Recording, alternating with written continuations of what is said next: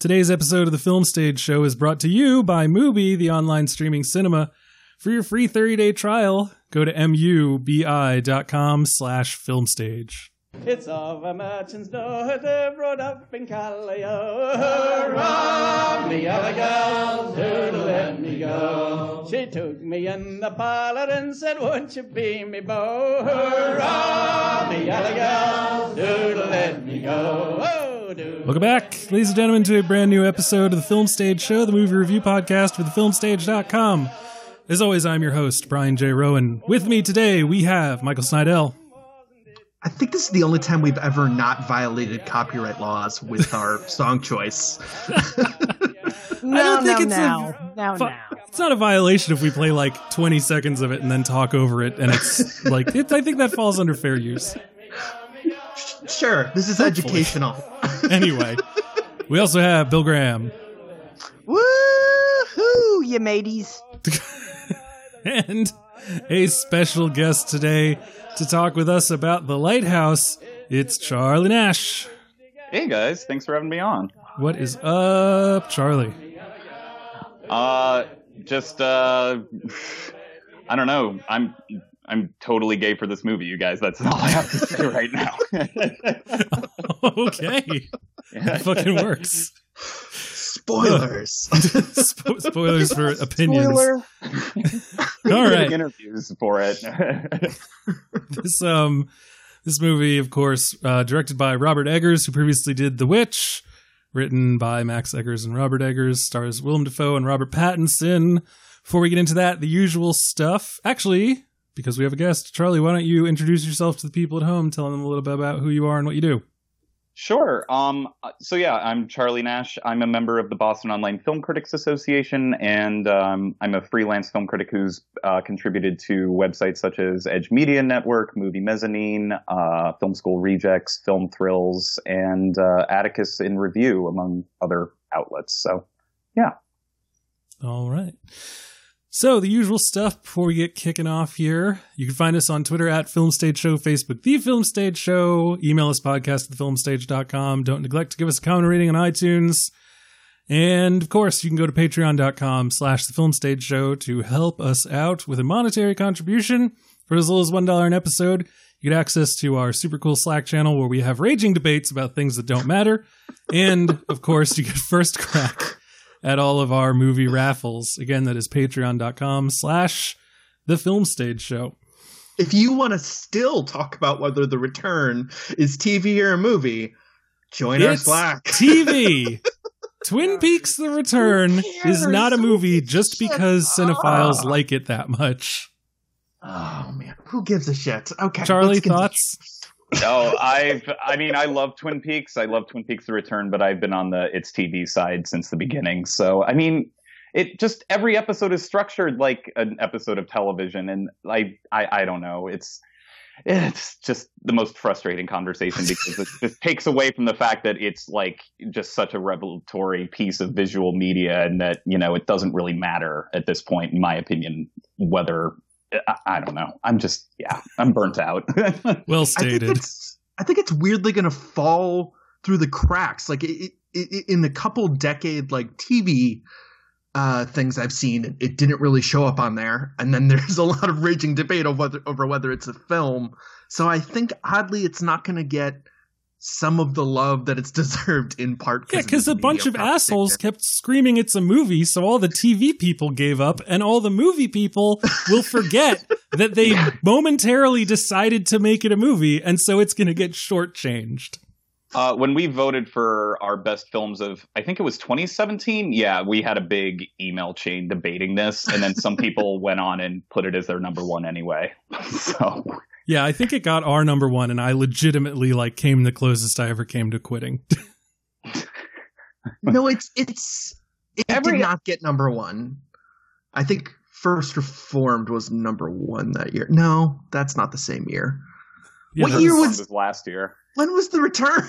It was 2017. 2017. Okay, yeah, I don't remember what was number one. Never mind. But every episode ends with a musical number at the bar. So I don't, whatever. Anyway, so that's a little clip of the Yeah. type of shit that happens in our Slack channel. If you'd like more of that, patreon.com/The Film Stage Show. We are also, of course, brought to you by Mubi, the online streaming cinema, where every day their curators bring you a brand new film to watch and enjoy. They've got a bunch of great series going on presently. And of But course, not TV shows, movies. no, these are films. If they're on Mubi, they are films. Okay. So, for All right. instance, What is an Auteur gives us movies from Sarah Driver, Sleepwalk, and When Pigs Fly. It's no longer October, but they did add one last film a couple days ago during October for Dario Argento's Bloody October, and that is Deep Red from 1975. Yeah, the movie rules. Yeah. Possibly my favorite ending to any Giallo film ever. I have Yeah. not seen it. I am looking forward to it now. Oh, And the movie of the day doozy. today is The Vampires of Poverty. The synopsis for that: two filmmakers travel around impoverished sectors of the cities of Bogota and Cali in search of the images of abjection. Wow. Needed? I kept wanting to say abnegation, and I'm like, that's not right. That's not right. Oh. Is that bad? Unless I'm thinking of something else. Okay. I don't know. I'm going to move on.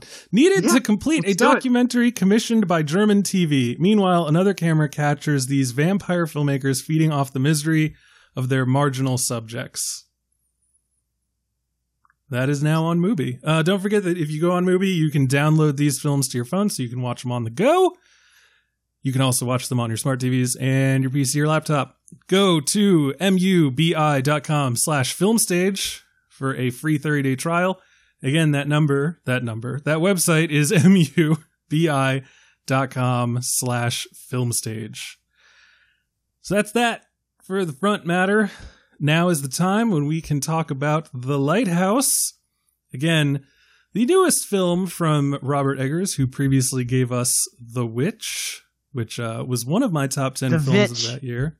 I'm not Same. going to say The We're Vitch. not doing this. I will write it out with the two V's because I'm an asshole, and someone yelled at me on Twitter about that once. I mean, good. I'm glad they did. Okay. Anyway, again, this movie stars Willem Dafoe and Robert Pattinson as two men charged with watching a lighthouse, and that's as much as I feel comfortable saying. Here is the trailer.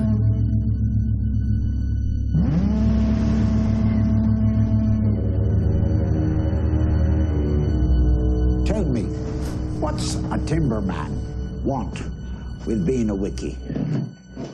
Just looking to earn a living, just like any man. Starting new. On the run.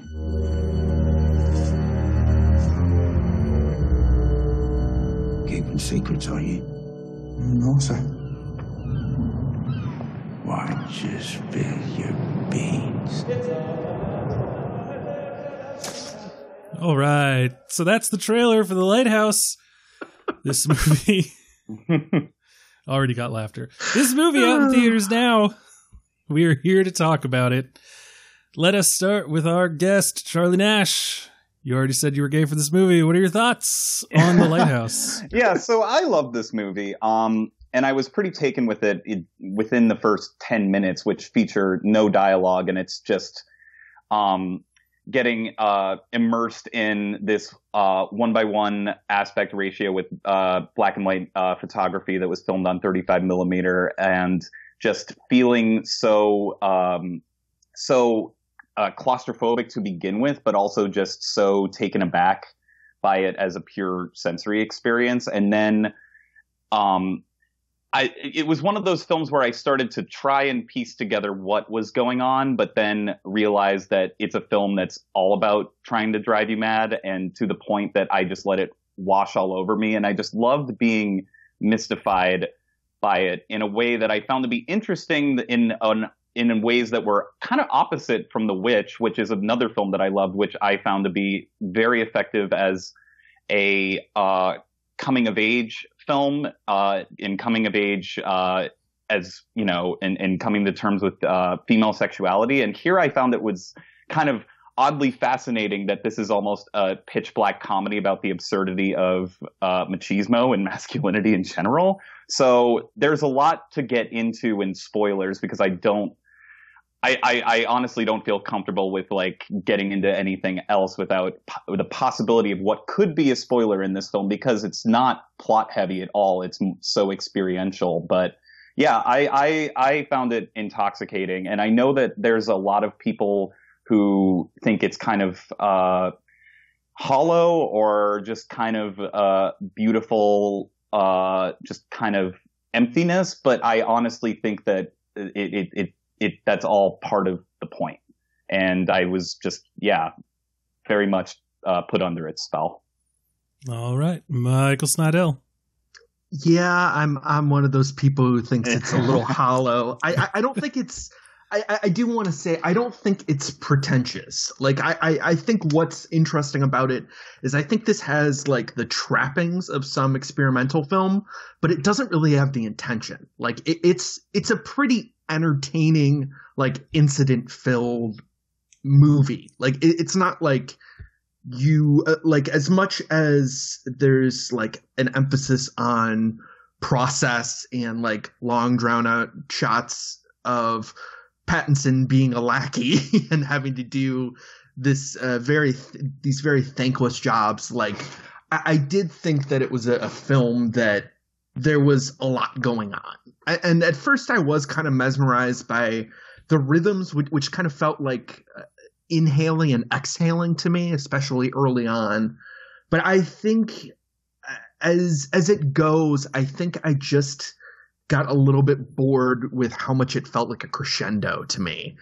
And, you know, The Witch was also a film that kind of has that crescendo as well. And it just has that pitch that it wants to reach from the beginning. And this one, it just, at a certain point, I just felt like I was being pummeled by it in a way that started to feel trolly at a certain point. I think it works much better as a dark comedy than a psychological horror film. And although there are some people who insist that there is some mythological weightiness to this, you know, in its evocations of Prometheus and other mythology, I remain I am not convinced. So yeah, it's a fine exercise, and Eggers is obviously a deeply talented director. I wish that all of this energy was put into something that felt less like a single pretty damn good joke drawn to full length. All right, Bill Graham. Did we lose Bill? Have we not had Bill for a while? Oh, no. Honestly, that would have been the best reaction ever. Bill, what'd you think? Complete silence. He says, whoa, my computer just shut down. And then he did the head exploding emoji. I'm going to say, come back when you can. And then I'm going to give my opinion on this movie. So I'm skipping over Bill because the show must go on. Sure. Weird enough, Michael, that you were like, uh-oh, it's going to be me versus everyone. I don't 100% disagree with anything that you just said. But you still love this movie. Oh, yeah, I had a great fucking time with this movie. So okay. I really liked The Witch because of the production design and the language, the actors, that goat. Like, everything about it was great aesthetically. And then I really enjoyed the way that it kind of interrogates the creation of America, women's place in society, the way that religious persecution of like burgeoning sexuality can lead to all kinds of stuff. There was a lot to chew on beneath the prettiness. This movie is purely the aesthetics. Mm-hmm. I would love someone to write, podcastthefilmstage.com and give me a whole rundown of all the other stuff that I'm missing. but I don't need it to be happy. I am totally cool with the crazy, insane places that this movie goes. I never knew what was going to happen next. I was slack-jawed through most of this movie. I was... Hello. Hey, Bill's back. I'm giving my opinion, and then, Bill, you can jump in. Basically, I agree with Michael. It's kind of a hollow film, and it's beautiful, and I didn't care. I loved it. It was fun. I was confused. I was shocked. I could not track where it was going to go next. I didn't know what I was supposed to view as a fever dream and what was real, and at a certain point I didn't care. Like Charlie said, it feels a little like the movie's trying to drive you insane. And on a personal note, Landmark E Street sometimes has special screenings that do open captions, so you don't have to like go in and request captions. They just have screenings that have captions on them. It's a wonderfully inclusive, accessible thing to do. It drove me goddamn crazy in this movie. Wait, you had captions for this movie? I had captions for this movie. What? Did not realize that upon sitting down. So it's like every time the foghorn went, it said, foghorn blares. Every time Defoe farts, it says old farts. And the worst part for me, I don't know if most people at home know this, I am a technical editor in my day job.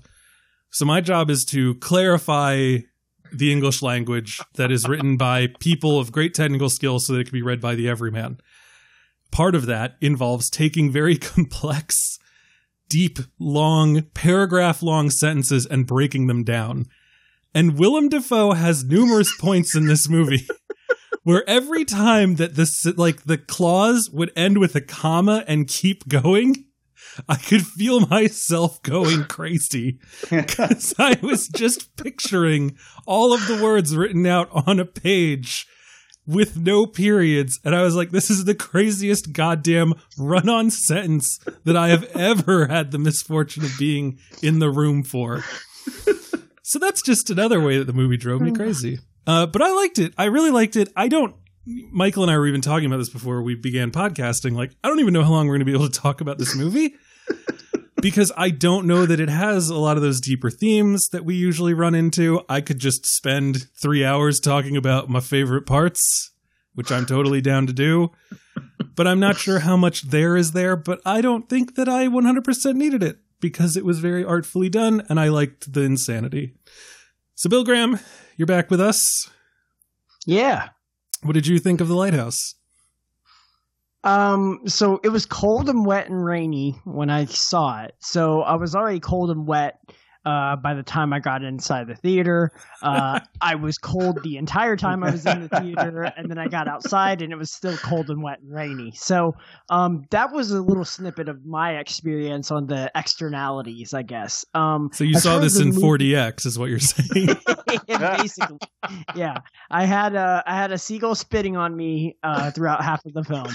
I don't know if they spit. Whatever. Anyways, I really enjoyed this movie, despite everything that I have issues with in terms of language, in terms of just understanding what the fuck was going on, in terms of understanding that, like, a foghorn, I didn't realize a foghorn is actually a foghorn. Like, I didn't understand that was a thing. I thought that was... I don't know what the fuck I thought, but I certainly didn't understand that this lighthouse had a foghorn that was like mechanized and was blaring throughout like the first, 15 minutes before they actually showed the device. I was like, what the fuck is that noise? Why is there just this constant, like, the boat has left. I don't understand why this noise is continuing to be here. And then they finally show the fucking thing and I was like, oh yeah, that's a foghorn. It made so boats understand, hey, you're coming towards a shore, I guess. I mean, do you need that beyond the lighthouse? I thought the lighthouse was enough, but I don't know. So, Bill, did you go home and Wikipedia, like, what foghorns are for and how they work? That would ruin everything that I just said. So these are thoughts that I had during the movie and still continue to have. Feel free to clarify after I get done with this little preamble. But No, I really enjoyed this film. I think it's batshit. I think it's crazy. I think it's more oppressive, more in your face about what it's trying to do than The Witch ever was. The Witch was, and I listened to an interview with the director Robert Eggers, and if you have a chance, it's definitely worth listening to. I think I listened to him on The Big Picture, and Sean Fennessy does a decent job of being a fairly good interviewer, and so that one's definitely worth your time. But he was talking about how The Witch was supposed to be subtle. It was supposed to be kind of grounded in reality. And he said that this film, he definitely wanted to push the audience a bit. He wanted that claustrophobic ratio that he shoots it in, or I guess displays it in more than anything. And just the oppressive sound, all the cool camera effects that he decides to utilize, all the kind of mysteries of what is or isn't actually happening in the film. Is this all just a really bad hangover dream, or is this something else? Is this real? Is this and so all these other fantasy elements kind of get intertwined in this film in really fascinating ways, and I really enjoyed the oppressive nature of it. And yet, when we talk about art house films, a lot of times we talk about films that are hard to kind of get your head around, hard to kind of see through it, hard to just, understand. You constantly feel like, you've lost a step on the film or something like that. Not every art house film is like that, but a lot of them are, right? They're purposefully almost oblique, I guess, in that. Oblique, is that am I using that right? Yeah. Okay. Yeah.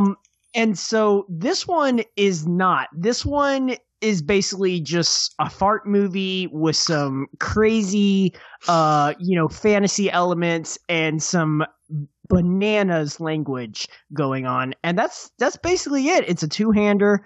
It follows these two characters throughout their hellacious journey on this shitty little rock, and it's a lot of fun. I don't know if this is something that I would ever watch again, though.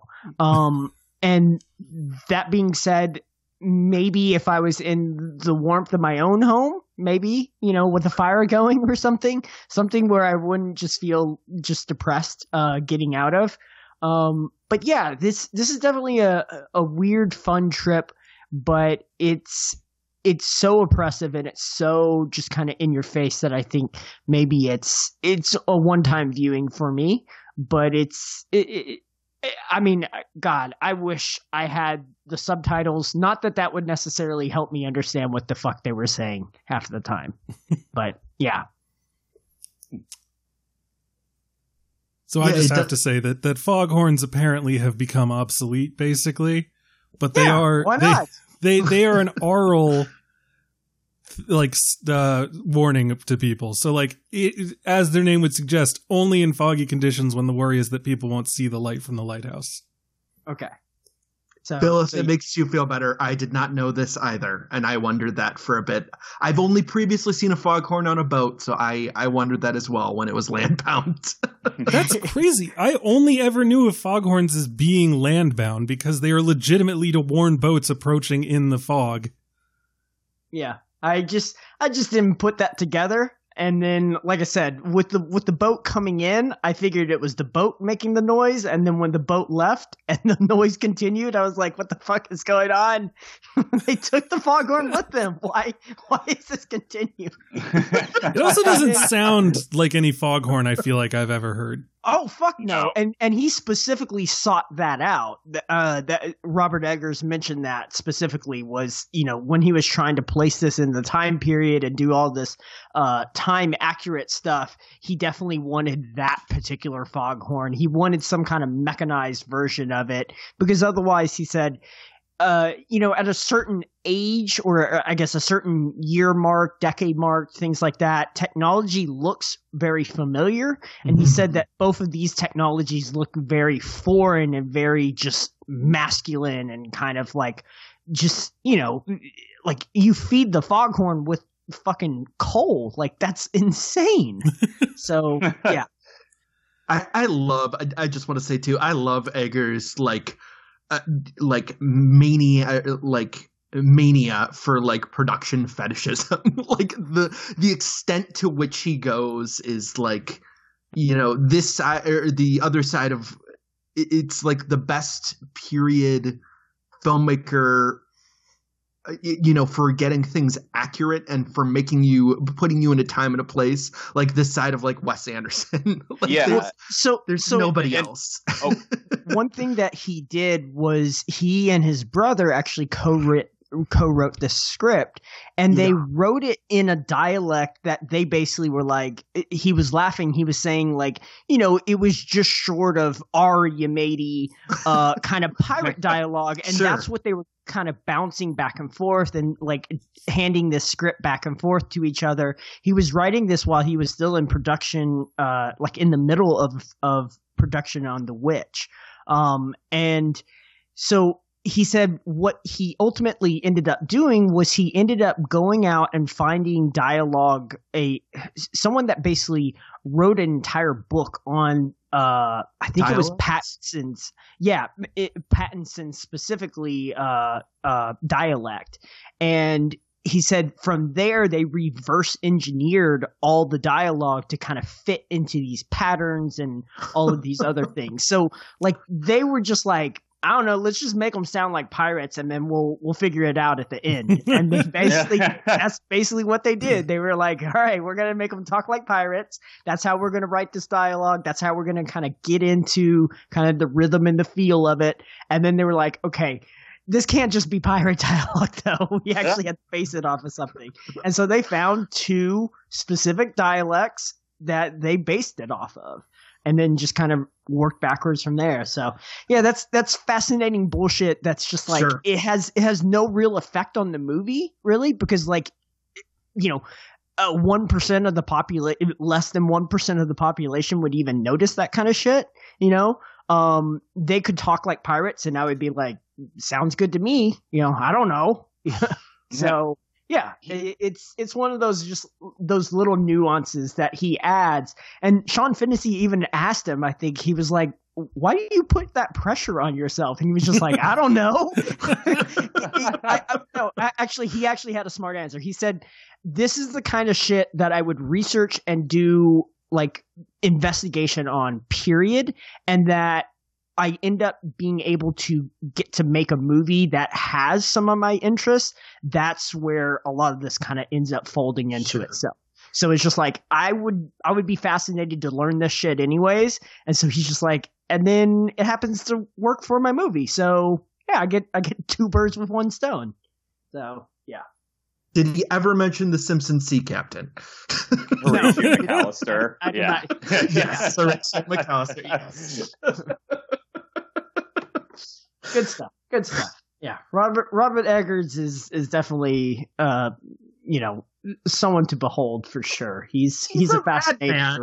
Let's be honest. Yeah, he's a fucking crazy asshole. The other thing that I learned from that was that they also made sure that the location that they shot in actually had some of the dangerous elements. So like they had seriously foul weather and they shot it with the intention, like they location scouted with the intention of having foul weather.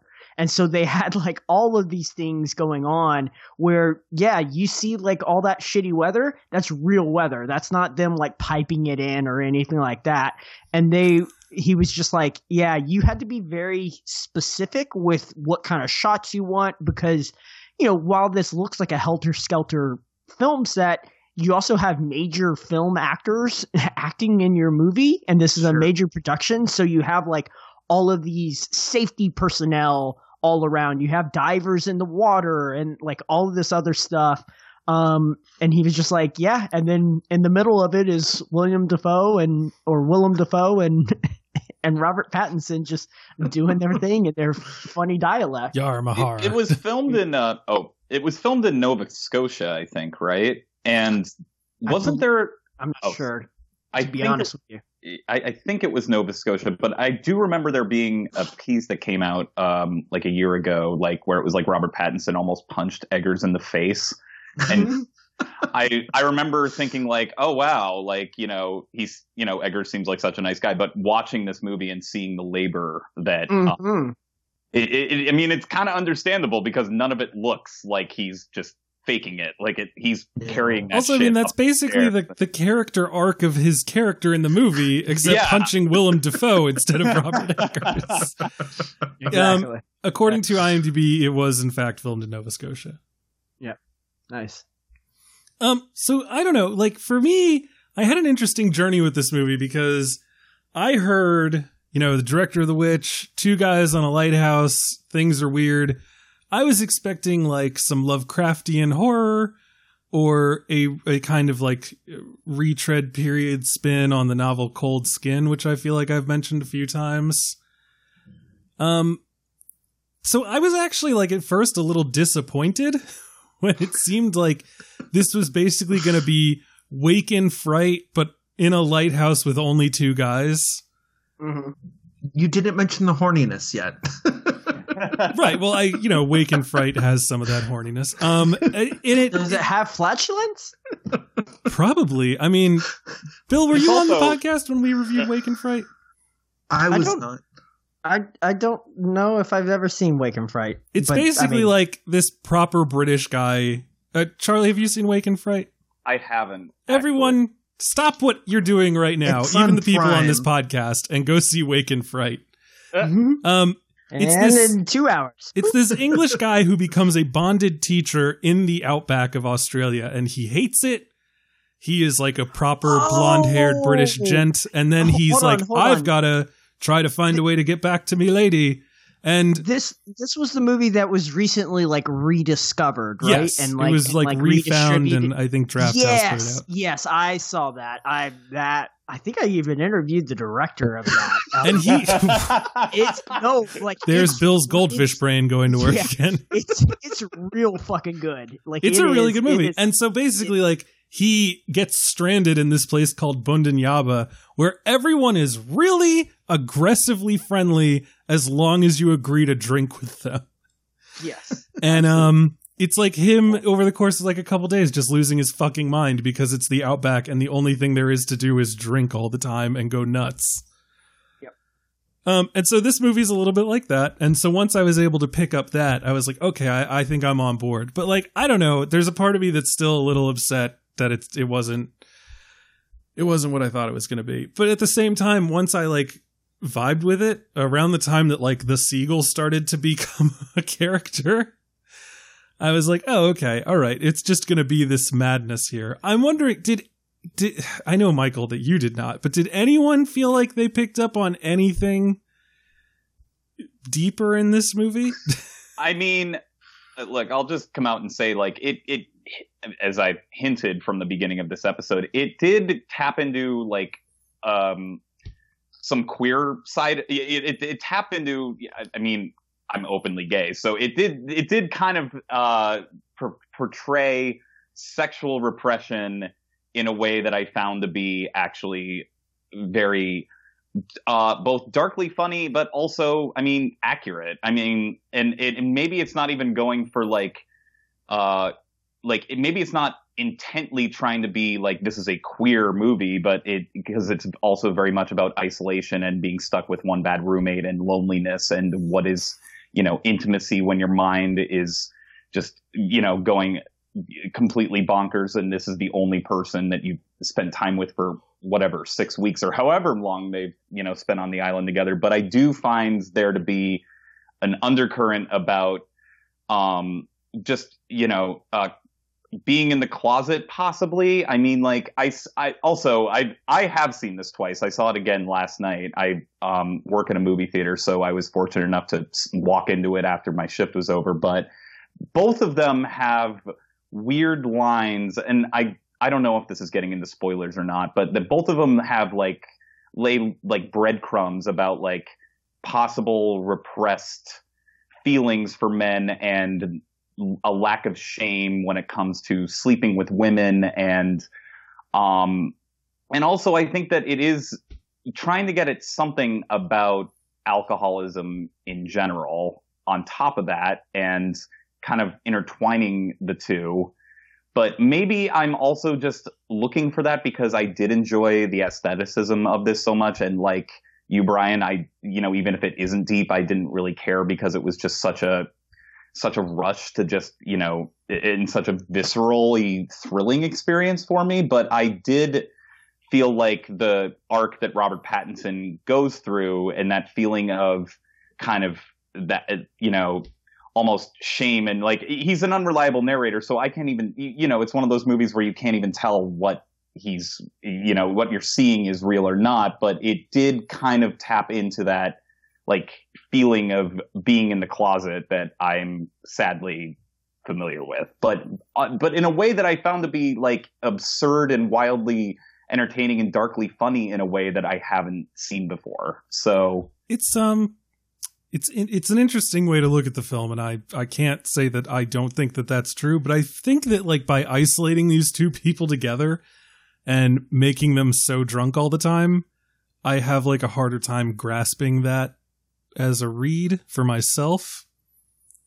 It's similar to the way that Wake in Fright does that, just because it's like, I guess like the closeted narrative, it doesn't feel like Call Me By Your Name, where it's like, this like burgeoning passion that like I cannot ignore. It's like, I don't know, I'm drunk, I hate it here, it sucks, I guess I'll just dance with this old man. Yeah, exactly. Like it could be going for that, and maybe I'm just looking for that. And the film kind of in its own way is a weird Rorschach test where I feel like and I feel like that's purposefully clever on its part, where it's like anything you want to read into it, you can. And I know a lot of people will use that as a criticism in terms of like examining how it's actually shallow.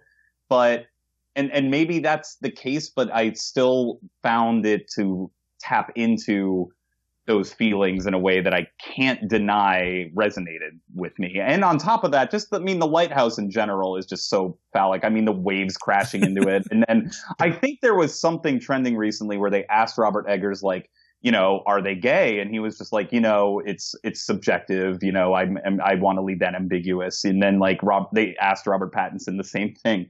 And Robert Pattinson was like, I mean, in the script, it was, written that the lighthouse looked like an erect penis. So, but I mean, don't all lighthouses look like erect penises? Well, it'd be really sad if they didn't. Well, that's Charlie. I had the same reading as you. I had the same reading as you. Like, I definitely just saw this as one long repression joke, and I think I'd be more into it if it felt like by the end it wasn't just an experiment. I think that like that some of those sensations that you're talking about are there. And are we in spoiler? No. What are we in? Right? We're not in spoilers. I think we could stand. All right, we're in the fog. I do want to say though that I did find a lighthouse that does not look like an erect penis. It is the Thomas Point Shoal Light that is on the Chesapeake Bay. Anyone in Maryland probably knows this lighthouse. It looks like a little like octagonal cabin that is situated on some stilts. Super lame. What did you type into Google? So I am from Maryland, and I know this lighthouse. I have seen this lighthouse. It's like famous in Maryland, and so I said Chesapeake Bay Lighthouse. Gotcha. I did not write anti-phallic lighthouse. Straight lighthouse. Yeah, straight lighthouse. Heterosexual lighthouse.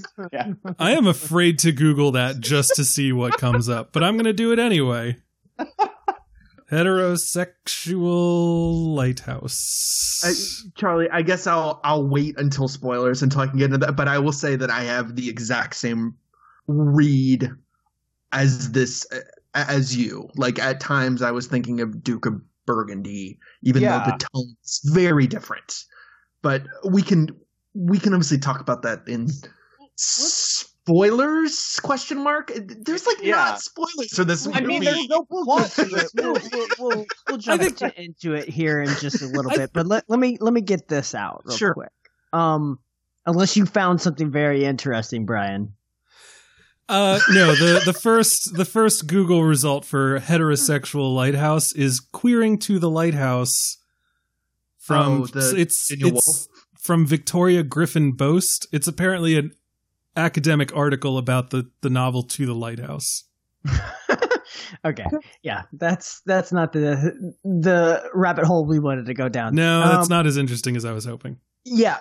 So here's a question for y'all, and I know a little bit of the history of lighthouse keepers. I guess what Willem Dafoe calls a wiki, which I don't even know what the fuck that means. But so someone who keeps the wick lit. I guess, yeah, but. Like, why wouldn't you just call that a wickman or something? I don't know. It's a wiki. Why is it?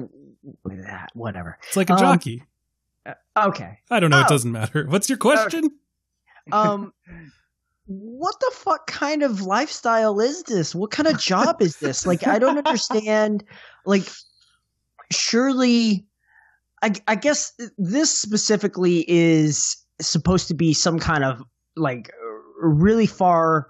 Small shore island kind of outcropping where there obviously needs to be a lighthouse, right? Because it's small enough, but it's kind of out in the distance. So you have people that just kind of come in offshore. They're basically boated in and then they're taken out in kind of waves. I think it's a 4-week stint, something like that. So just a little, right underneath a month or so. Seems okay, fine, sure. I guess the amenities aren't quite there, but, just seems like such an insanely difficult, job that also doesn't seem to have like any actual, like, I cannot see how anyone actually pays for this job, right? I mean, I guess you take wages from like shipping companies. I don't understand, like, who is paying like for run by this? tax dollars. Was it way the fuck back then? Like, I don't know. I don't know what the tax systems. Someone is running this lighthouse. I think they called it like the Lighthouse Authority. Oh, okay. That kind of makes sense, and I guess they collect taxes like through just regular citizens, or is it just like shipping people? I don't understand. Like, I can't imagine like getting a bill and being like, lighthouse fee. What the fuck is this? Well, that's like who pays for goddamn police and stoplights. I mean, I can go find a stoplight. I can go find a policeman pretty quick. I don't know where the fuck a lighthouse is in Dallas. So you need to know that you have to have knowledge of the lighthouse that your taxes are going to in order for you to feel as though you're lighthouse. And certainly I would feel very distraught if this is the lifestyle that some of these lighthouse keepers like end up living. I would be like, can we improve this somehow? All right, so I Googled it. As someone who lives in Massachusetts, that is kind of funny because I've never thought about how if my tax dollars are going to lighthouses. So in 1789, the United States Lighthouse Establishment was created and operated under the Department of the Treasury. Okay. All U.S. lighthouse ownership was transferred to the government, which became the General Lighthouse Authority. So they're used to not... Okay, wow. So I guess the Lighthouse Authority used to be an independent entity. It was under the Department of the Treasury. So it was so I guess you used to like have a guy who made a lighthouse and would like extort people.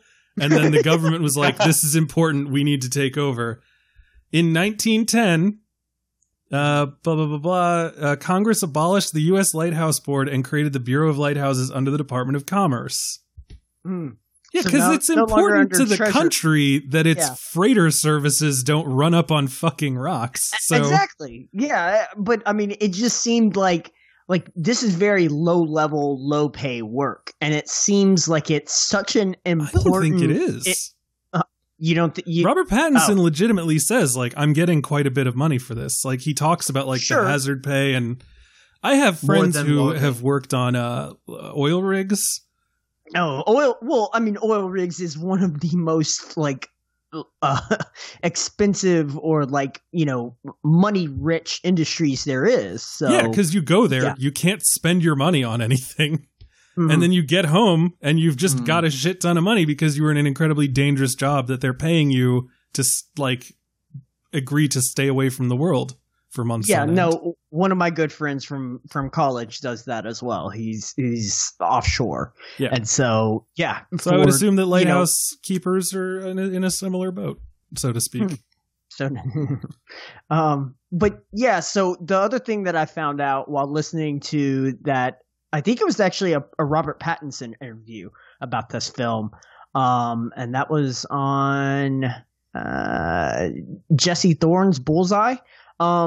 Anyways, that he mentioned that it's not too long after this film's time period where they immediately went to 3 people that have to like man a lighthouse instead of 2 because they found out that those 2 people were driving each other insane more and more frequently. Because, you put one person in charge and the other person is just kind of their subservient.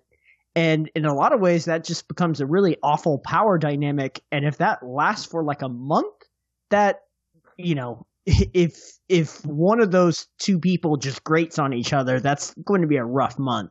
So Are you almost saying there it's a dom sub relationship though? I mean, we didn't say also that never really see what Willem Dafoe does apart from Fuck no. Getting like naked. getting naked at night and like Here's a Getting a badass suntan. here's a fun fact. In 1886, the Statue of Liberty was the first lighthouse to use electricity. That's a Interesting. what? That's a lighthouse? Yeah. Wait, what? God damn it! I don't know anything. I apologize, Bill, for blowing your mind that hard. But yeah, I mean, so I think we can move into spoilers. Even though, as we have said, there might be nothing to spoil. I think talking specifics, we're gonna get into spoilers. So blow the foghorn. is that a fart or a foghorn? No. Excellent question. That same question can be applied to most of this movie. That's going to be the name of my critical essay that I write about this in 10 years. Of farts and foghorns. Maybe I'm coming around on this movie. See, that's the thing, Mike. You're like, I don't know, there's not a lot there. And I'm like, you got some crazy fucking shit that's happening here if you just give yourself over to it. For instance, word spoilers now, you see a mermaid vagina. Sure. I mean, you're saying acting like I don't see mermaid vaginas on a daily basis. Other than The Lure, where else have you seen a mermaid vagina? I forgot about the lure. I did too. That crazy ass musical. What is I that? have never Swedish? forgotten a I single don't know. mermaid vagina that I have seen. Polish, I think. Polish. Yeah, that was a crazy podcast because I ended up Googling like the river that runs through Poland to figure out where the hell these mermaids came from. Good times. So what were we talking about? Mermaid pussy. Jesus. Just throwing it out there. We're going to earn that explicit tag yet again.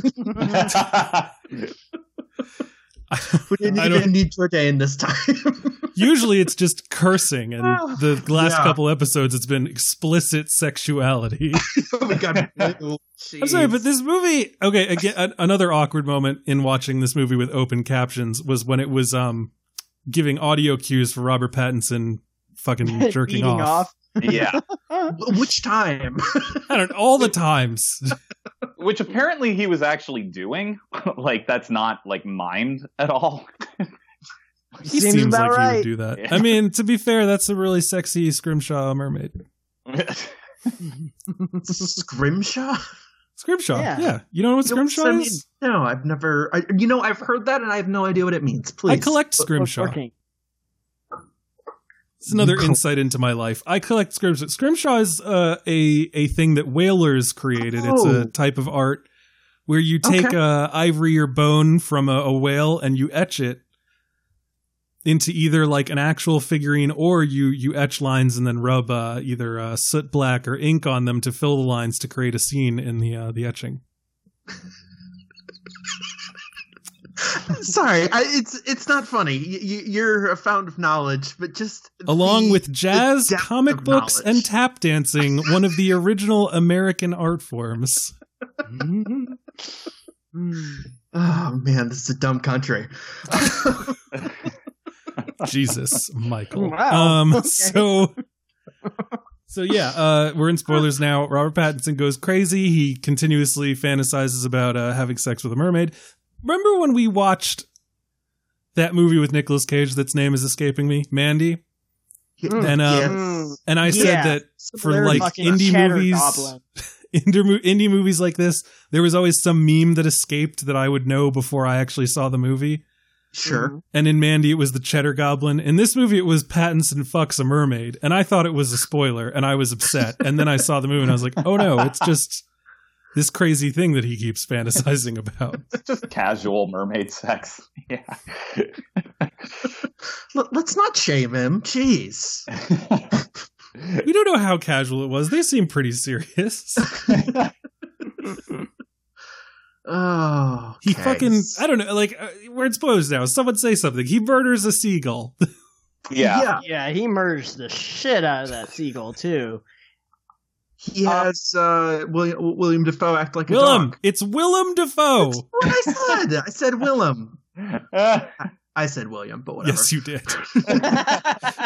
Well, I do feel like that pivotal moment where the seagull, taunts him to the breaking point where he just almost comically like bashes it to the point where it should cut, could be allegorical for a lot of things, whether it's, because that's around the point after he bashes it in, that's the same night that he's like, that Willem Dafoe is like, oh, you're going home tomorrow, like drink up. Yeah, so it could be allegorical for him, like if you want to interpret the film as like he's trying to get sober for a while, and then that's the breaking point where he caves in and just becomes an alcoholic again, or his sexual repression just comes out, or like it could be in a lot of things, and I think it's meant to be kind of like an ink blot test in that way, and just kind of have fun with it while at the same time, I do think that like there is a lot of beautiful phantasmagoric imagery that does harken back to like films like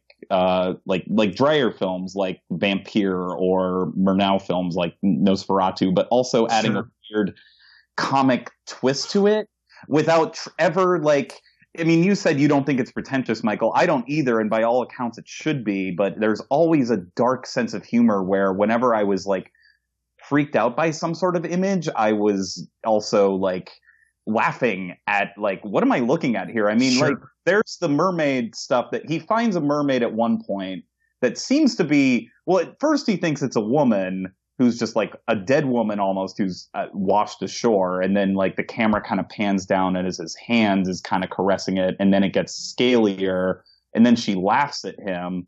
But then later in the film, when he's basically fist fighting Willem Dafoe and he hallucinates Willem Dafoe as a mermaid, and then as he starts,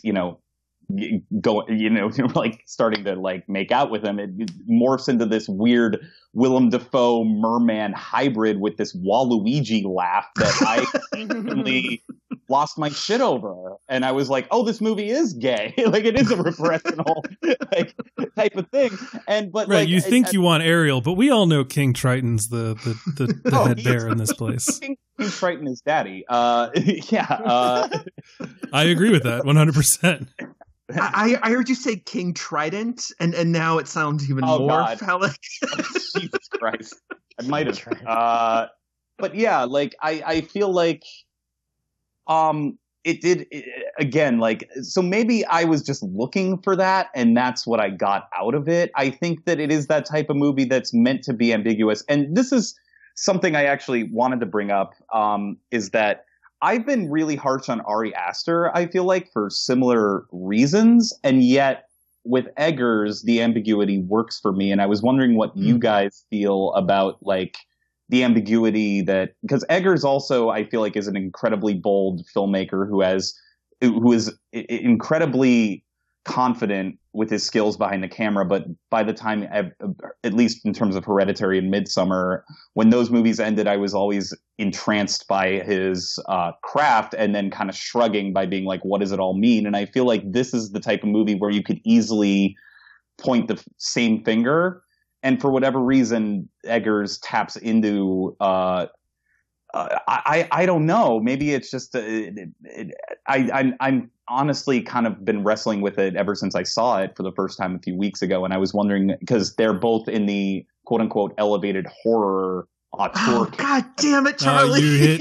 You triggered Michael. Michael has been triggered.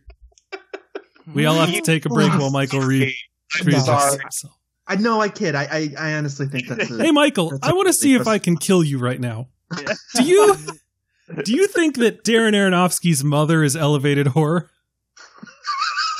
Honestly, I did think of Mother a little bit too, because, and it is the same thing where I will admit I'm a Mother apologist and I'm a big fan of that film. I'm not an apologist. I am a stan. Yeah, that was my number one film of the year. I love that movie.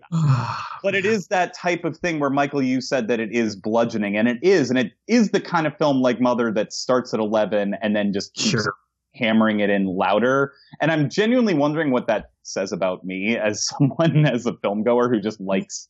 Notably, no foghorn in Mother. So here's I think Ari Aster is bludgeoningly obvious with everything that he does. I think that he is not a man who believes in subtext. And meanwhile, I think that Eggers, The Witch, because it's dealing with witchcraft, which is like female pacts with the devil to get them out of stuff, and a pact with the devil usually involves like, you tell me what you want and I'll tell you what I need. That the subtext was still there, but it became a little more text at the end.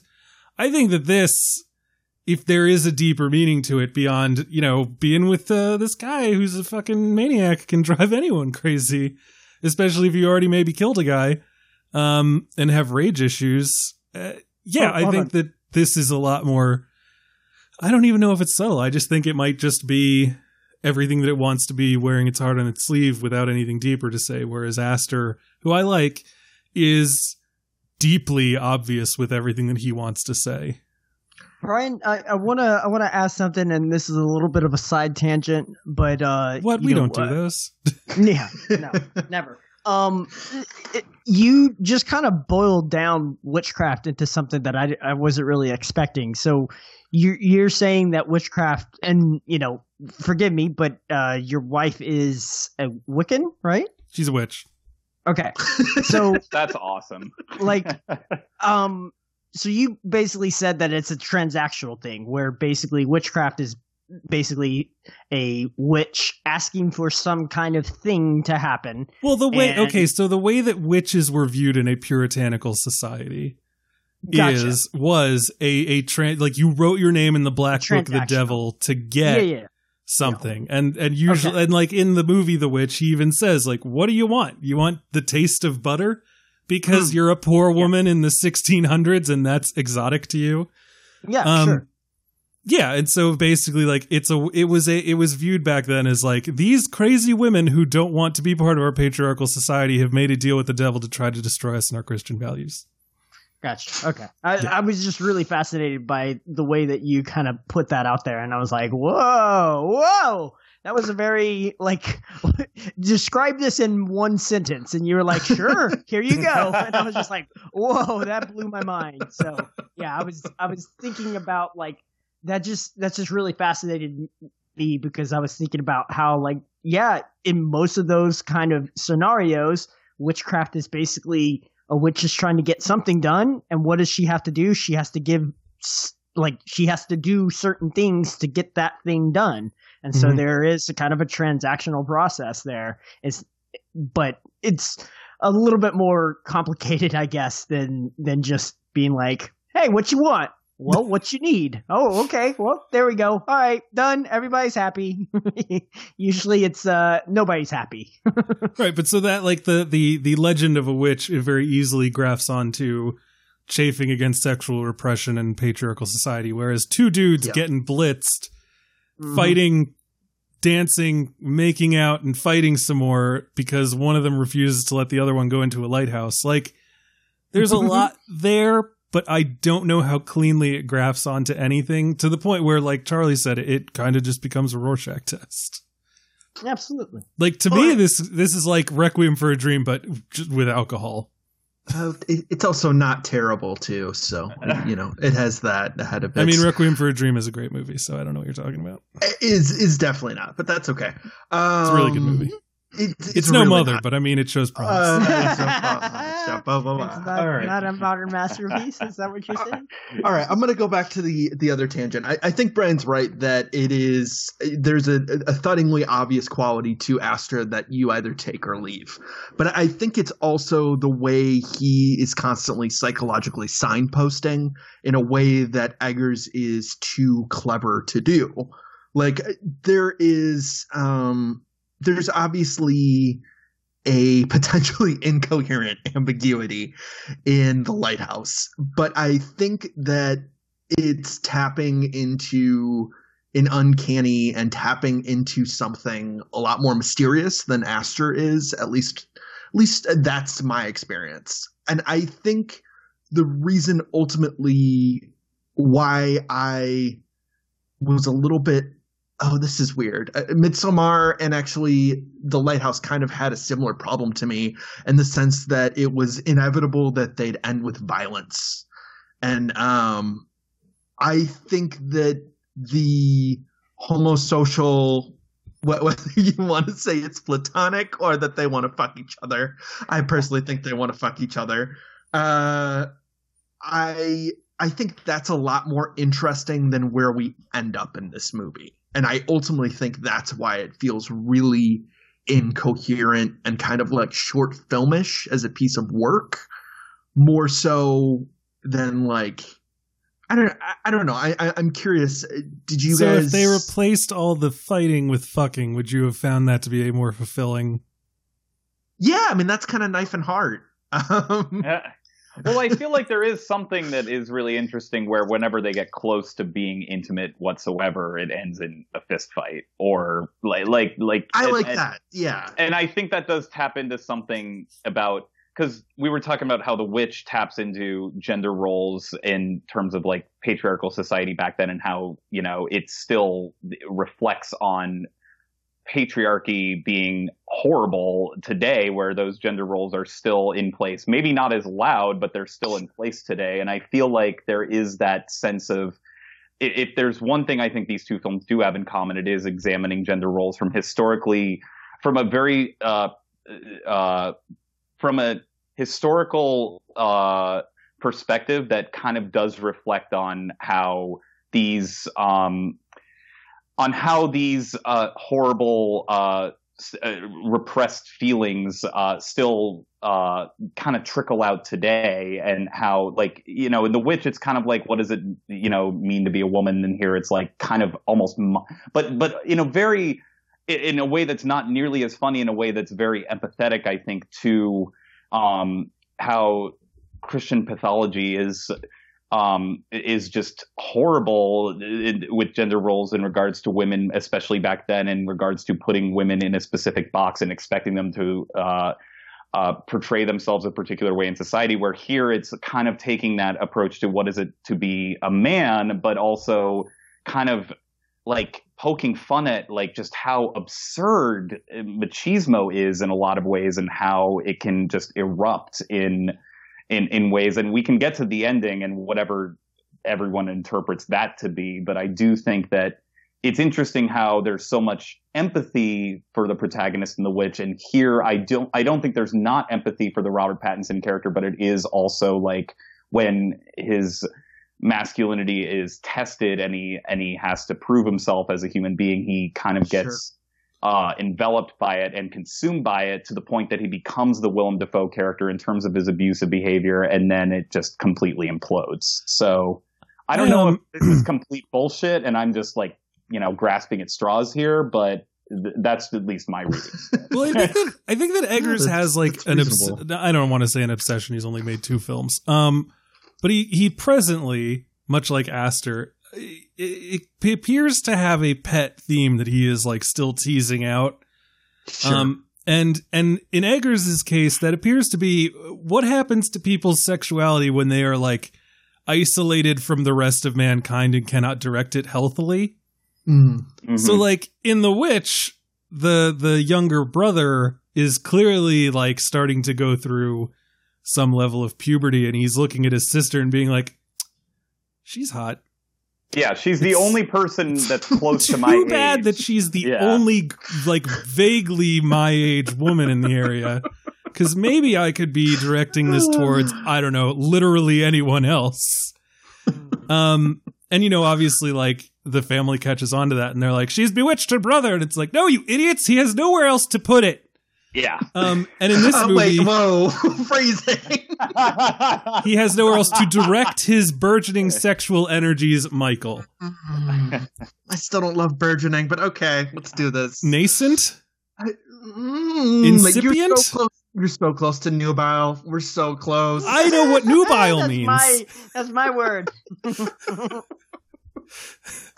Bill is never allowed to use the word nubile. So that was the craziest, most awkward thing ever. What were we?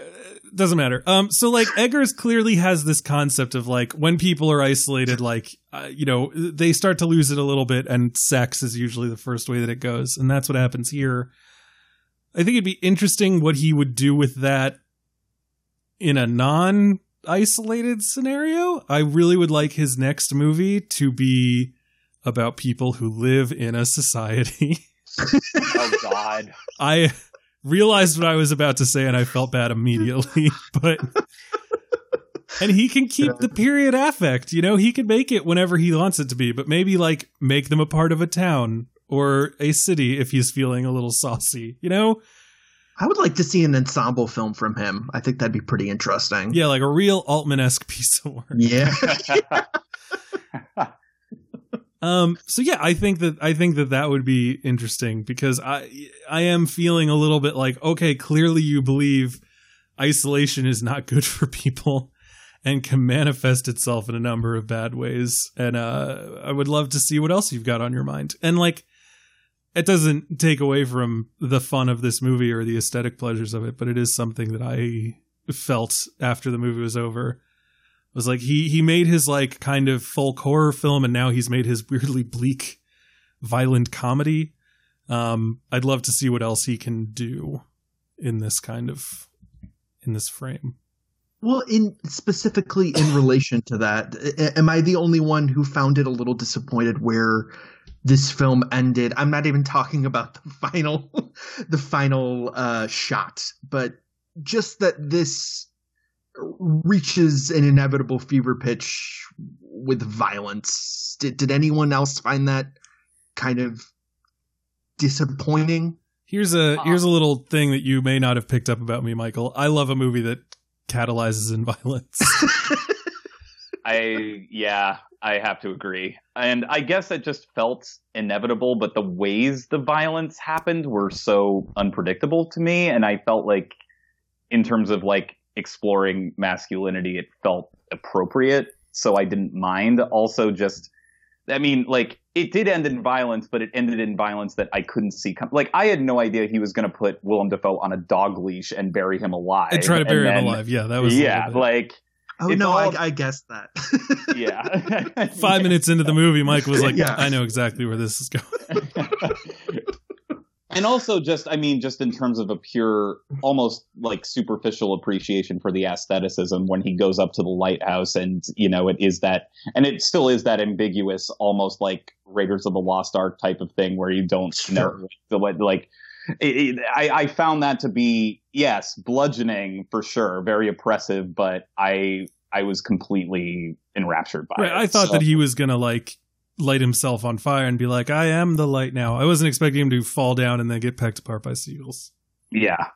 I wanted to ask you, Charlie, actually, you keep bringing up this concept that I've seen elsewhere, like this idea of like the absurdity of machismo and masculinity. Uh-huh. I don't see that in this movie. And maybe it's just because like everything about their circumstances is so bleak and dire. I don't feel like they're really like doing performative masculinity so much. Like and again, I think because they are so isolated, they don't feel the need to do that. And like, I don't find that Willem Dafoe is like picking on him for being less of a man, or that Robert Pattinson feels like he needs to prove himself to be a man. So I was wondering if you could like elucidate what you meant by that. Yeah, I guess that like they all like just try and bottle up their emotions, and then it always results in violence or anger, from everything from the seagull getting bashed to basically bits, to the scene where he's just like, you didn't mop that, or you didn't swap that part of the deck. And he's like, no, I did it. And it's just them practically getting in their faces to the point that he threatens to dock their pay. I mean, it's all, it's just a repressed form of anger that I feel like ultimately imploding. Like just any form of intimacy at all, like always results in just, I don't want to deal with this. I'd rather lash out, which I see all too often in men around me these days that I kind of related to. I mean, and maybe in terms of like, they're also just talking about women in ways that like there's that scene where he's just like, you feel ashamed of being next to a woman naked, and he's like, I ain't ashamed of nothing. But then, there's all these like outbursts and all these just repressed forms of, I mean, even the male struggle for like he won't let him up into the lighthouse. We never understand why. We never really, even though he's like basically fried in whatever kind of way that, I mean, he's basically fried by whatever ecstatic light that has to offer. We never understand why he won't ever let him up there, and he goes up there naked all the time and seems to have no problem whatsoever, and it feels like almost like a power struggle in ways that I feel like maybe it's not masculine in terms of that aspect of it, but but the power struggle there did feel kind of like a weird toxic form of masculinity to me. I don't know if I answered your question well, but that's just kind of me. No, that definitely clarifies things a bit more when people say that, because I'm looking at this and I'm like, it's hard for me to see that, considering how bonkers it is and how far removed it is from like societal constructs of masculinity. But I guess the as you said, the kind of bottling of emotions and everything makes sense.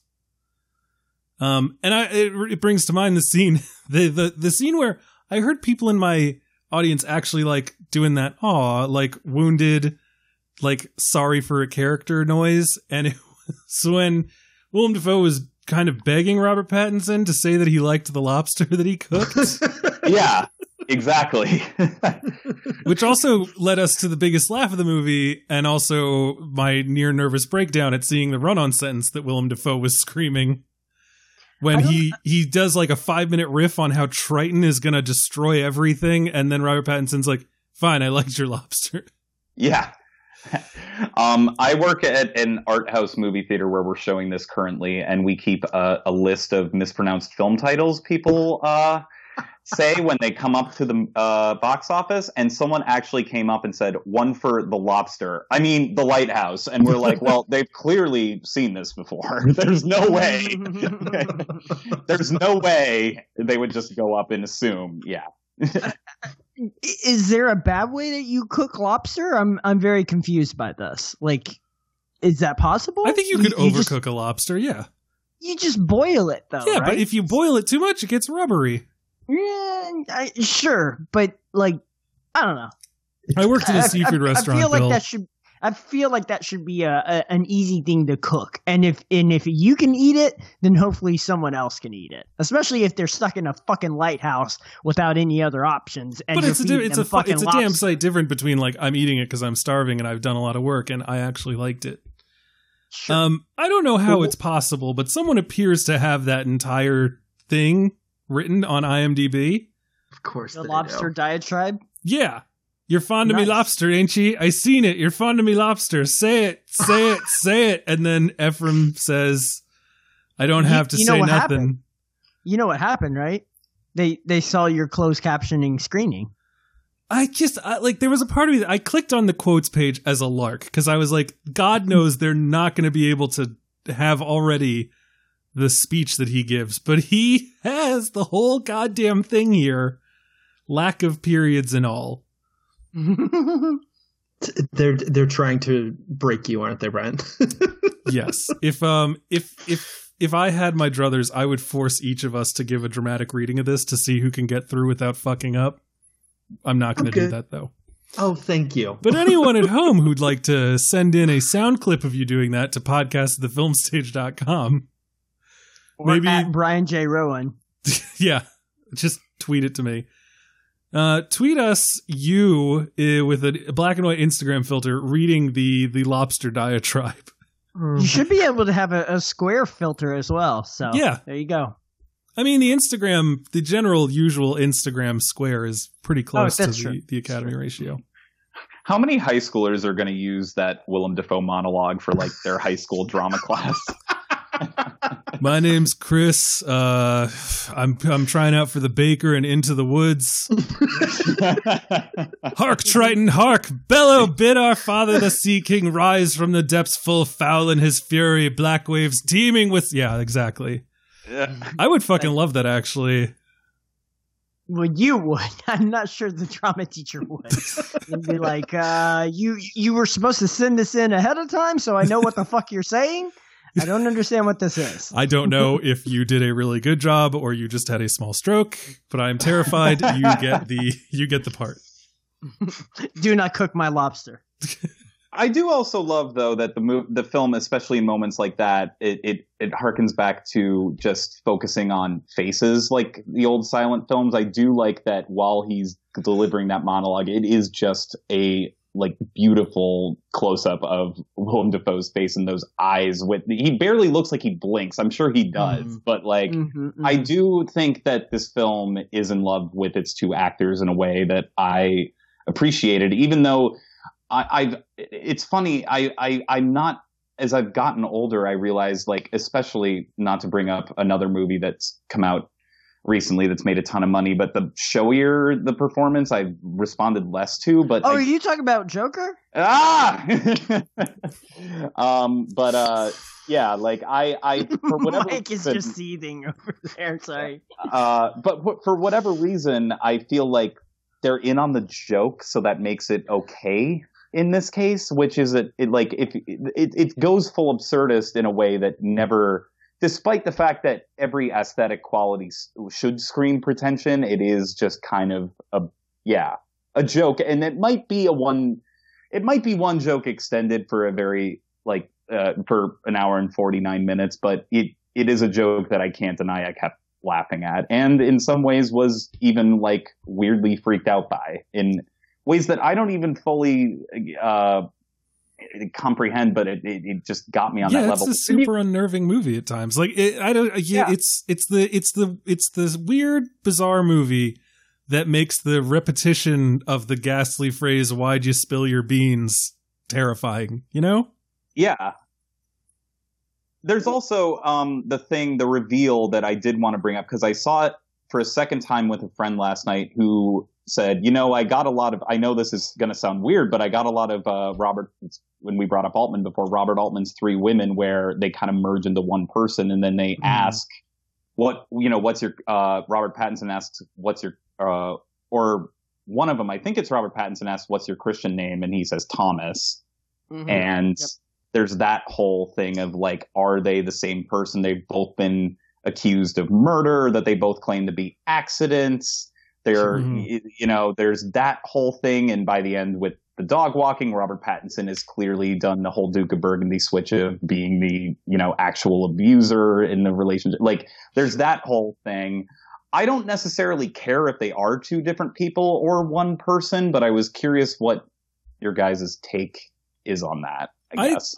There was a point when I realized that the movie was like looking for me to be thinking about these things and seemed to be mocking me for it. Yeah, exactly. Because by the time he goes into the Sure. lighthouse and it's like all the answers lie in this light, and it's basically like, no, we're just going to fry him and then he'll be pecked to death by seagulls and then Right. the movie's over. And he feels like says part of to the- Willem Dafoe, like, I understand everything. You murdered the guy because you're obsessed with light. And he's just like, no, that's not it. And then Yeah. he says, like, oh, clearly we're in purgatory. Clearly we're already dead. Yeah. And all this other stuff. And so there was a point when I was like, I think the movie is actively telling me not to try to figure it out and to just enjoy it. Yeah, exactly. did. There's also that shot of Robert Pattinson, or Willem Dafoe, chasing after Robert Pattinson when he's trying to get away in, the little boat, and then Willem Sure. Dafoe's axing it, and then goes back into the house and Willem Dafoe says, "You're crazy. You just chased me Gaslights with an him. axe." Yeah. Yeah, it totally gaslights him. There's also the story about how he broke his leg, and then he says, "Oh no, I didn't say that. You must have been mistaken." So, and it's always from Robert Pattinson's point of view, who from The Mermaid on, it's clear he's an unreliable narrator. Which is so weirdly early in the movie. yeah, very weirdly early in the movie. It's like No, his first night. He's like, well, I'm on an island. I guess I'm going to dream about fucking a mermaid. See, but that's what I think it is. I like, part of me is like, all right, I'm taking this too seriously by finding it indulgent or annoying. Like, he's already won.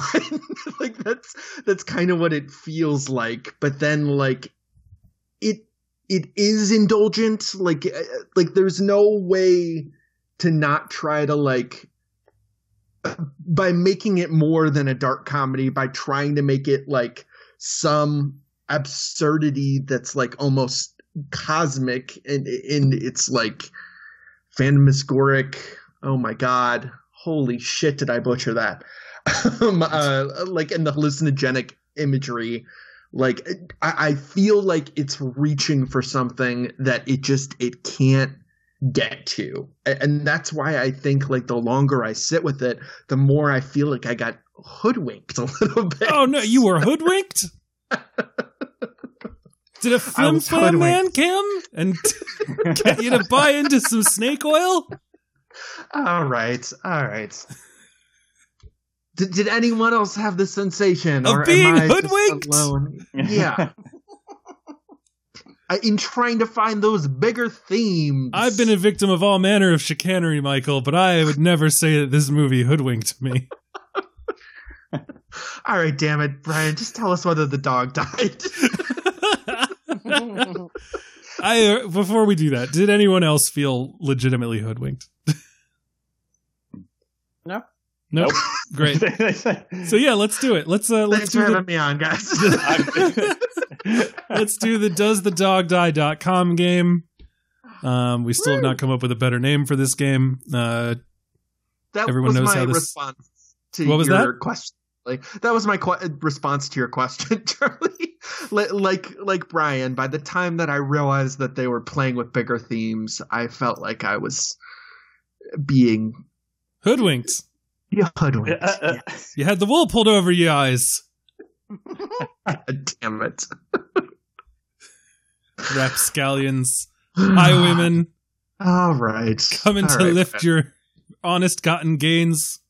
You're having too much fun. You I gotta am. Stop this. There was a moment where I thought about trying to write an intro for this episode in the dialect that's used in this movie. Oh, jeez. And I was too tired. So the doesthedogdie.com game. I will ask the question. Everyone must lock in a yes or no answer before I will give the answer that the doesthedogdie.com community gave as the right one. And So hold on. This is always my preamble. I just warn our guests, think about these questions and then think about them again as if a smart person was actually to ponder them. So don't go lowest common denominator. Almost go galaxy brain. Close to it. Okay, Galaxy I've never Brain played is a this good way game to put it. before, so Yes. Fair warning. It's weirdly more difficult than you'd expect. Yes, exactly. All right, we'll start off with our favorite and always first question. Does the dog die? No fucking dog. Michael Snydell? There's no dog. Charlie? no dog. All right, Unless that you is- consider the salty dog. Oh, the salty Oh, sea God. dog. Oh boy. The answer is no. The dog does not die. Now, does an animal die? Absolutely. Yes. Seagull got. Explodes. Yeah. Seagull explodes. That's one way to describe it. 16 people say yes, a seagull dies a horrible death by the hands of the main character. Would the lobster count as well? You would think so. Yeah. Technically, that's off screen though. That's that. true. It's spoiled yeah, life. but again, that's this fucking website. They go galaxy brain on that shit. That is I true. just want to say they should have come up with a fun name for that seagull.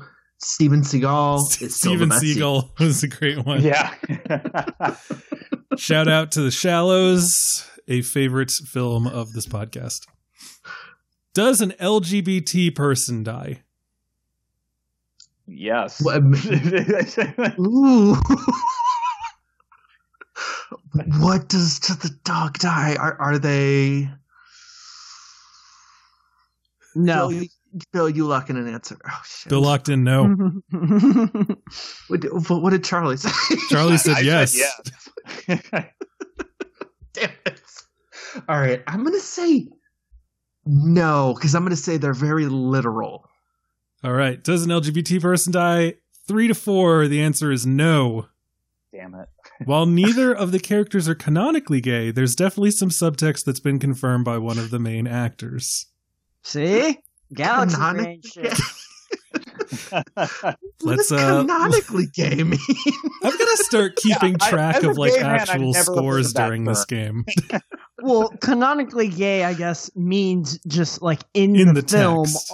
are they gay? Right, like everyone knows that Dumbledore is gay, but I don't think he's canonically gay. I think he's like expanded universe gay. Yeah. Well, no, now he is. But he's not. It's not in the text. Anyway, it doesn't matter.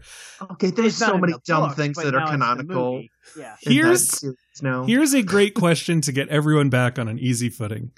Does someone abuse alcohol? Or is alcohol abuse? Yes. Lock in your answers. I mean, that's just a normal Saturday night. I don't know what you guys are talking Yeah, jeez. Yeah, what counts as abuse? Of revelry. Yes. Yeah, sure. Yeah, sure. All I right, guess. 9-0. The answer is yes. Wait, who's the one person? No, it's 9 No, to it's 0. 0. Everyone Oh, says 9-0. Oh, for a second, never mind. Oh, Jesus.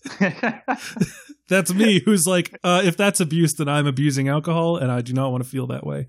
The top comment: it's basically a main plot point. Yeah, okay. All right, here's another one that's going to be a little more difficult. Maybe does someone fall to their death? Well, He falls down the stairs. We don't know if he fell to it. I mean, he seems pretty alive when the seagulls are still pecking at him. but is that real?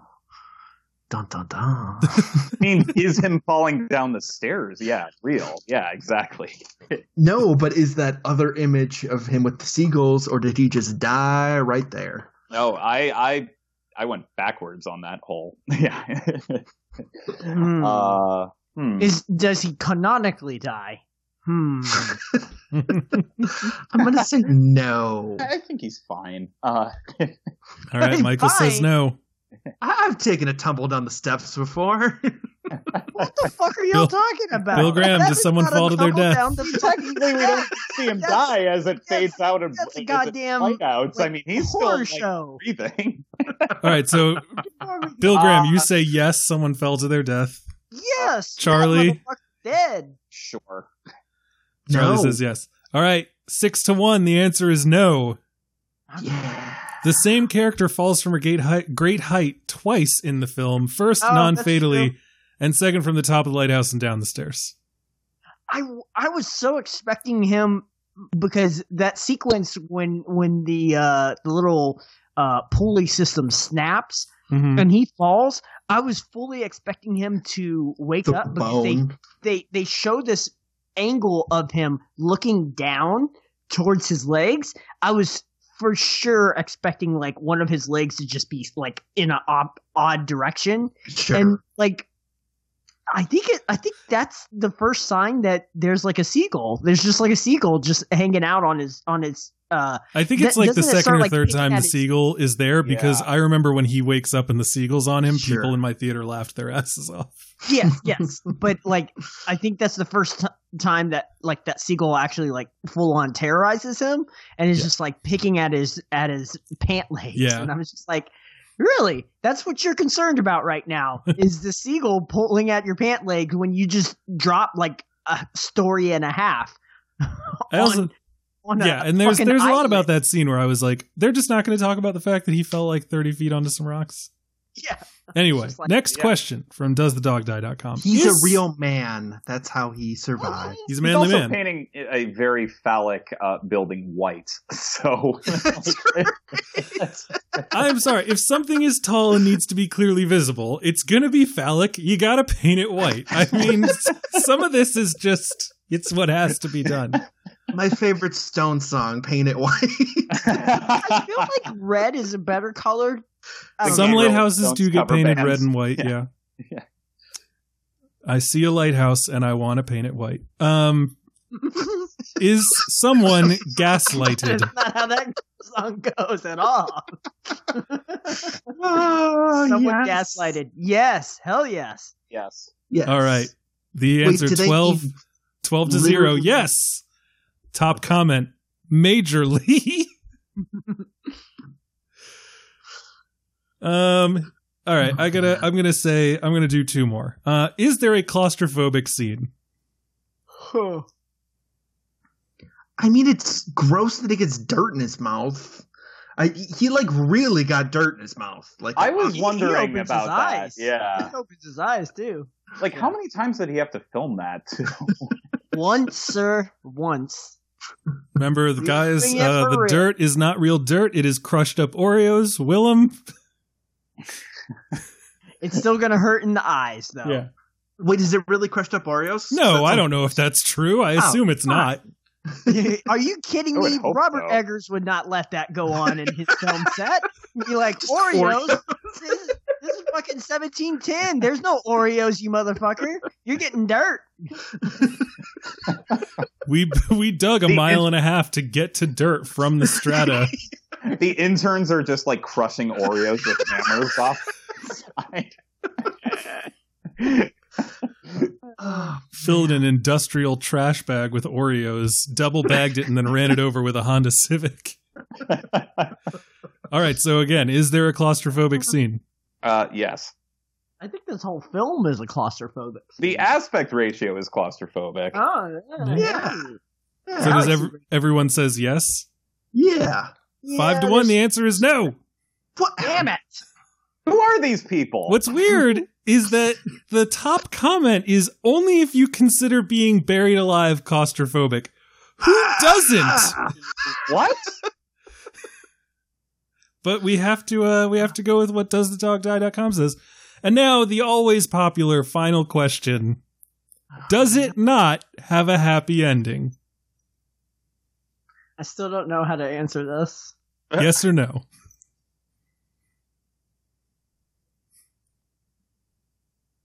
Does it not have a happy ending? Yes. Does it have a happy ending? I would say no to that. So the answer is yes. All right, Charlie. Yes or no? I mean, yeah, like by typical story structure, no. But in terms of like a satisfactory ending, yeah. It's not a good ending. It's a happy ending. Okay. Yeah. Yes. Okay. Yes. 8-0. Yes. Does it not have a happy ending? And that's it for the DoesTheDogDie.com game, which also brings us to the end of our review. Anyone have any final thoughts before we wrap this up?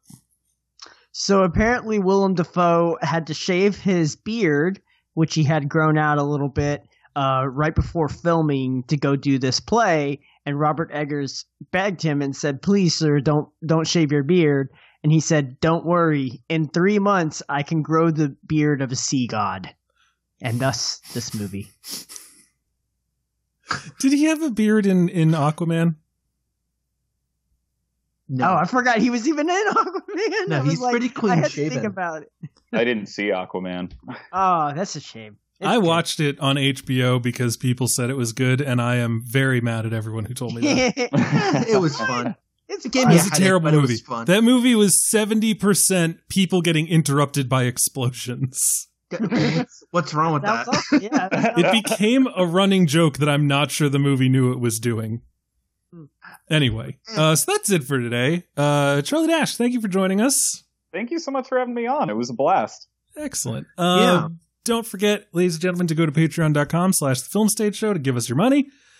Don't forget to go to mubi.com/filmstage for your free 30-day trial of Mubi, the curated online cinema, where presently they have Dario Argento's Bloody October still lingering in their back catalog. Recently added Deep Red. They also had Inferno and a bunch of other great stuff. Nice. And yeah, that's about that. So again, mubi.com/filmstage for your free 30-day trial. And now we've come to the end. Next week, we are talking about Dr. Sleep, correct? Yeah. What a dumb fucking name. Michael, I'm wanted sure to there watch will this be movie. I'm sure there will be some reason why it's called Dr. Sleep, but I'm curious how reviews are going because by now it's got a searing for critics. Right? I thought It I has. thought it was getting good stuff.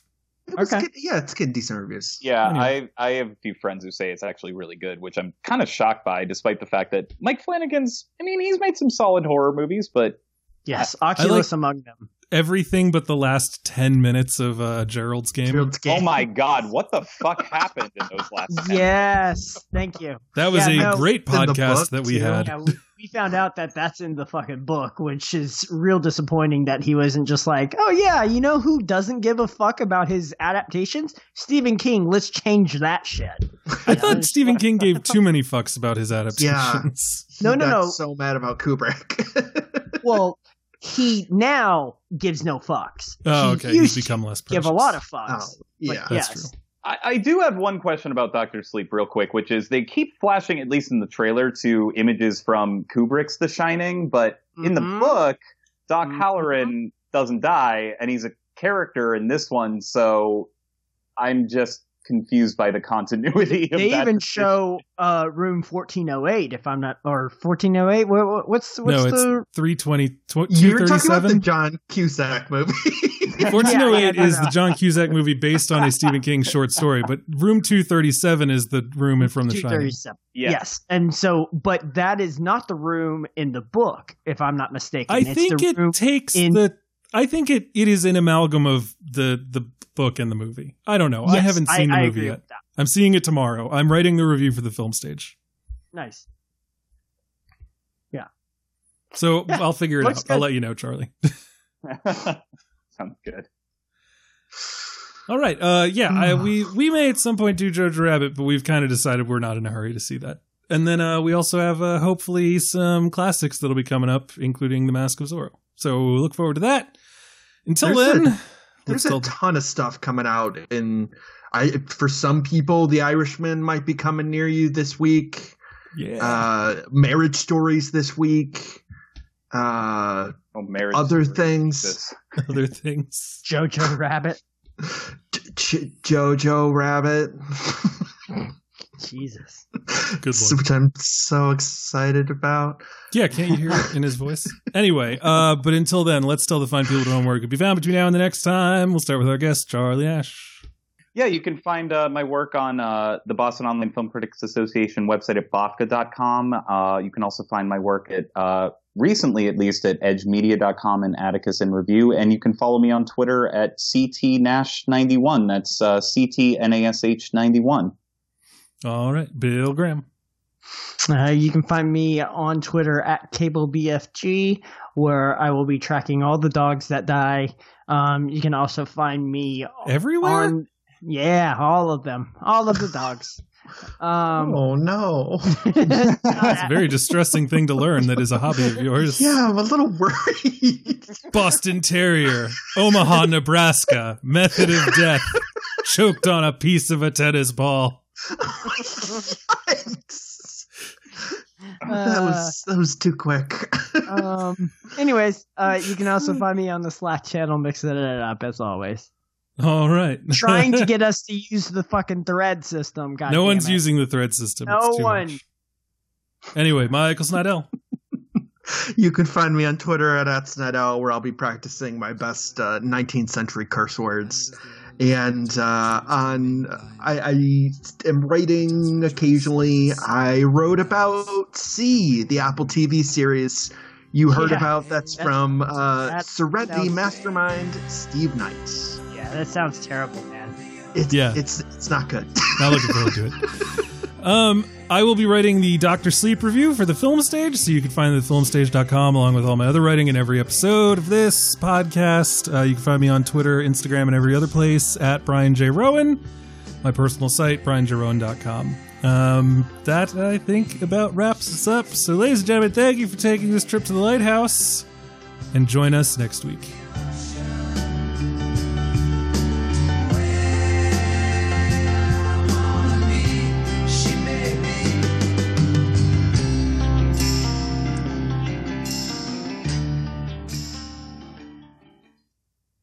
I got the Donovan in there.